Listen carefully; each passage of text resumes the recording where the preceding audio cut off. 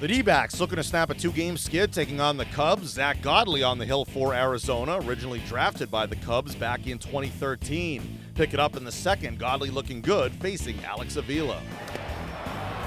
Went down that time. 2-2 on Jay. Swing and a miss. Zobrist is at second, Rizzo at first. 2 outs. 0-2 on Kyle Schwarber. Got him. Godley just went back to that curveball. Everybody's trying to get the big hit.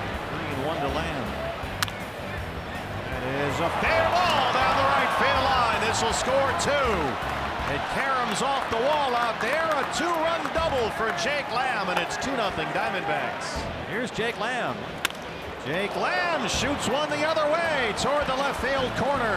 Schwarber can't pick it up, and Peralta's on the run.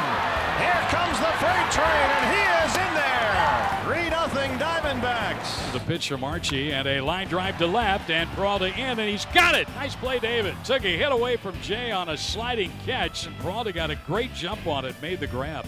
The D-backs snap a two-game skid, blanking the Cubs 3-0. Zach Godley the victory, going 6 scoreless innings, striking out 5. Jake Lamb 2 hits and knocks in all 3 runs. D-backs prospect Jack Reinheimer made his first big league start and went 0 for 4. Alex Avila went 0 for 2 in his Cubs debut. The Diamondbacks snap a two-game skid. Manager Torey Lovullo spoke after.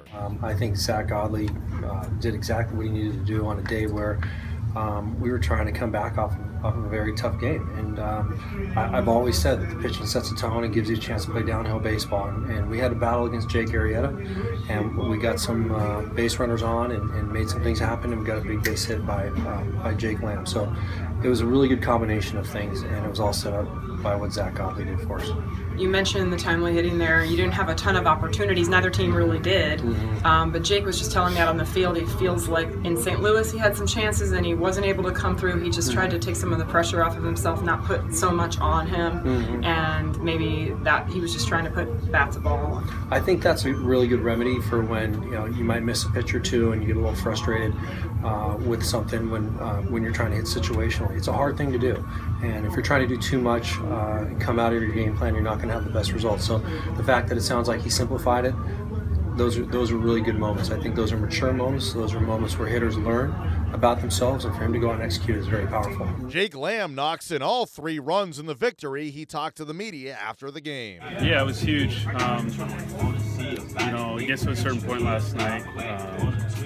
Not giving up really, but kind of moving on and making sure we focus on this game today. When you get your butts kicked that bad, you start to think like it's worth 3 or 4 losses, but it's just one game. So we did a great job just kind of flushing it, focusing on today. It starts with our pitching. Godley did a heck of a job. Chafin, Arch, Rodney doing what they do, and we were able to get a big hit with guys on, so it's huge. Did you feel that this one you could flush yesterday? I know it's easy to say, hey, we're going to put it behind us. It's something different to actually come out and do it.